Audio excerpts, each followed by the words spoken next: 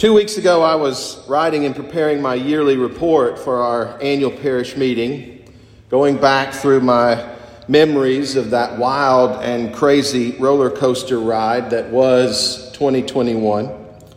And I found myself spending a good deal of time remembering many of the people that we lost over the last year. As much as we were in constant struggle with the pandemic and the variants of the COVID pestilence, we were at the closest to normal in that one thing that the church must always do regardless of whatever else might be happening outside those doors in the world. We were mourning those who had died, and we were taking the hard responsibility of burying our dead.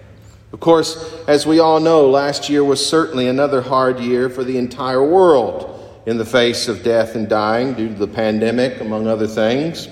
And here at All Saints, we too found ourselves involved in more than our fair share of tough funerals. One of the many good people we lost last year, who I find myself missing almost every single day, was Mrs. Bet Boardman. For those of you who may not remember her or who never got the opportunity to meet her, Bet Boardman, at the time of her death in May of last year, was one of our oldest, longest-serving members of this church. Bet literally volunteered in the church office, answering phones, struggling to connect other parts of the phones with those of us in the office, and signing checks all the way up to the final year of her life. And as much as her aging body was catching up with her physically, she had the great blessing of never once losing the ability mentally to recall the deep history of her life and of the history here at this church, especially when that story involved her and her beloved husband of 50 years, Bob Boardman, who preceded Bet in death not long after I arrived as your priest in charge back in 2014. As many of you who knew Bet probably heard her say at least once, Bet and Bob's history in this church goes all the way back to their marriage in 1955 in the original All Saints Church, which at that time was located on the north end of Hendricks Avenue, very close to where the I-95 overpass is today. Bet and Bob were there 60 years ago for the first worship on what was then the newly purchased All Saints property here at 4171 Hendricks Avenue. And Bet's husband, Bob, as many of you know, would serve on the vestry committee that helped to plan and design this very church building that we're worshiping in today. Every Sunday, there's an image of this church that is printed on the front of your worship bulletin, and that image was drawn by Bob Boardman. Bet and Bob Boardman made it through every rector this parish has seen since this building was consecrated 50 years ago. And that, I'm sure as many of you remember, was a challenge. And it came down to me to be their final rector here at their home church. I was given the solemn honor of officiating both of their funerals and committing them to their place in the All Saints Columbarium. And like so many other saints of this church we have lost over the past years, that columbarium is now where Bet and Bob's ashes will rest side by side until Christ comes again and their bodies are raised. As I was thinking about Bet leading up to last Sunday and the days that followed, I couldn't help but remember our many afternoons we spent together over the last few years of her life at her home down on Ponce de Leon Avenue. No matter what we'd talk about before I would give her Holy Communion, it would always finish with Bet looking at me and telling me just how much she was longing to see her sweet Bob once again after she died. As much as she feared death, just like all of us certainly do, Bet always seemed to manage to never once stop looking forward to the promise she had in her Christian faith that after she crossed over from life into death, she would see Bob and her sisters and all of her loved ones once again. She held on to the promise that Bob indeed was already there waiting for her, and that on that day she would be able to touch his face again and wrap her arms around him in a long overdue embrace. And each and every time we'd finish that conversation, as if just to make sure she wasn't overthinking anything theologically, she'd look at me and she'd say, "Father Donovan, I will see Bob again, won't I?" And each and every time I'd look Bet right in the eyes, and without missing a beat, I would say, "Yes, Bet, you will absolutely see him again."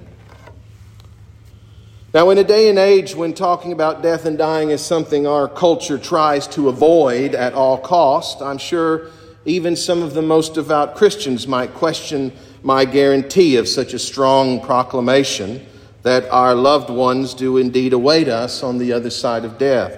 Some might even find it troublesome that I'd even tell someone that there is something beyond our dying right now in our very modern age. Even if they're willing to consider it themselves, they might wonder what right I have to speak about it with such assurances. Well, let me just tell you, I have to believe that if anyone in the church feels this way or has serious concerns about addressing death, then they might just need to go back and reread their Bibles again. Because, brothers and sisters, there is really no question that above everything else we tend to think about when we think about our Christian faith, if we read the Bible or even just scan through it, there's no way you can miss that Scripture is revealing to us that life beyond death and the hope it promises to those who believe is the absolute center, core, and foundation of our faith. Our faith was never built upon living a good, kind, moral life. It isn't about somehow saving this world from poverty, violence, injustice, and imprisonment. It isn't about saying the right prayers or worshiping with the right liturgy. All of those things certainly come out of the faith that we profess and follow as disciples of Jesus Christ, as light shining brightly in a darkened world. But above all of those other things, the main goal of our Christian faith, I'm here to tell you, always remains what it has been since the first Easter morning when Jesus Christ walked out of that tomb and defeated death. It is to be able ourselves to one day stand in the very face of death when it comes and not be afraid any longer. To be prepared for death, knowing that death itself will die and life will continue spiritually beyond death until we are raised again to live fully in God's kingdom.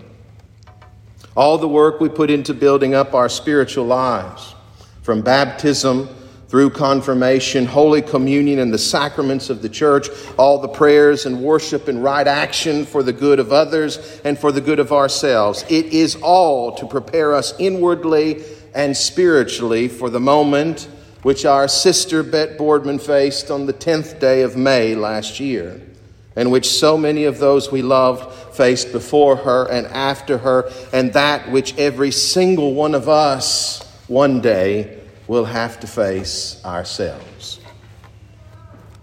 In the 15th chapter of St. Paul's incredible first letter to the church in Corinth, which we've been reading together over the last 3 Sundays, St. Paul is laying all of this out for us to take to heart as the core of what it means to be a follower of Jesus. St. Paul kicked it off back on February the 6th by restating the simple fact that all our faith is founded upon good news. Writing to the church in Corinth, I would remind you, brothers and sisters, of the good news that I proclaimed to you.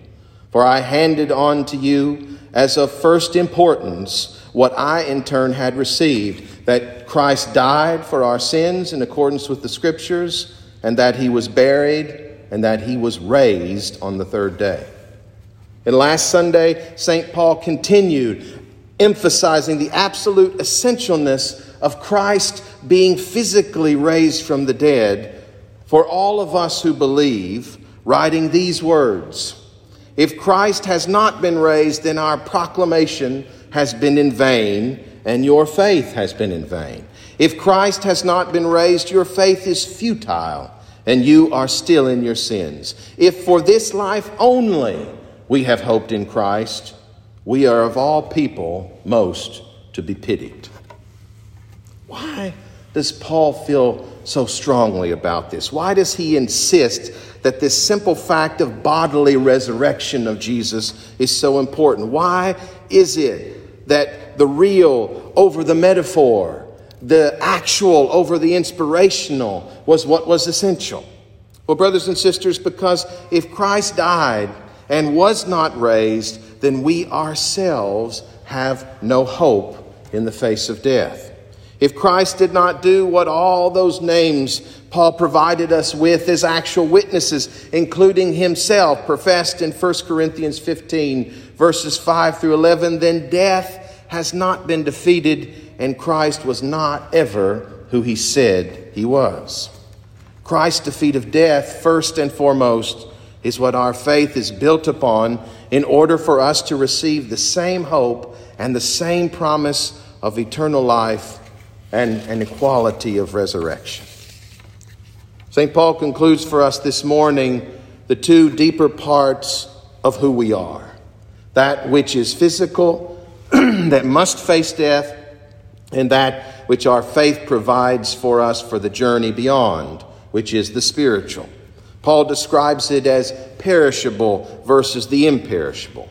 He writes in 1 Corinthians 15, verses 42 through 49 this morning, "So it is with the resurrection of the dead. What is sown is perishable, and what is raised is imperishable. It is sown a physical body, and it is raised a spiritual body. Thus it is written, the first man, Adam, became a living being. The last Adam became a life-giving spirit. The first man was from the earth, a man of dust. The second man is from heaven. As was the man of dust, so are those who are of the dust. And as is the man of heaven, so are those who are of heaven. Just as we have borne the image of a man of dust, we will also bear the image of the man of salvation." That is to say that if we accomplish everything we ever dreamed of on this earth, if we could work out all the struggles and the hunger and the poverty and restore the whole planet to equality and justice and love, we'd still have that great struggle of the physical versus the spiritual in that moment of death that had to be fought and had to be won. Our faith, as much as it wants to restore this world, first needs to restore our spirits. This work is maybe even more important than anything else because this work will have the rightful impact on everything else we do, because it alone is that which can eliminate and incapacitate the greatest of the fears we have, which is the fear of death and dying. Paul writes in verses 52 through 55, "For this perishable body must put on imperishability, and this mortal body must put on immortality.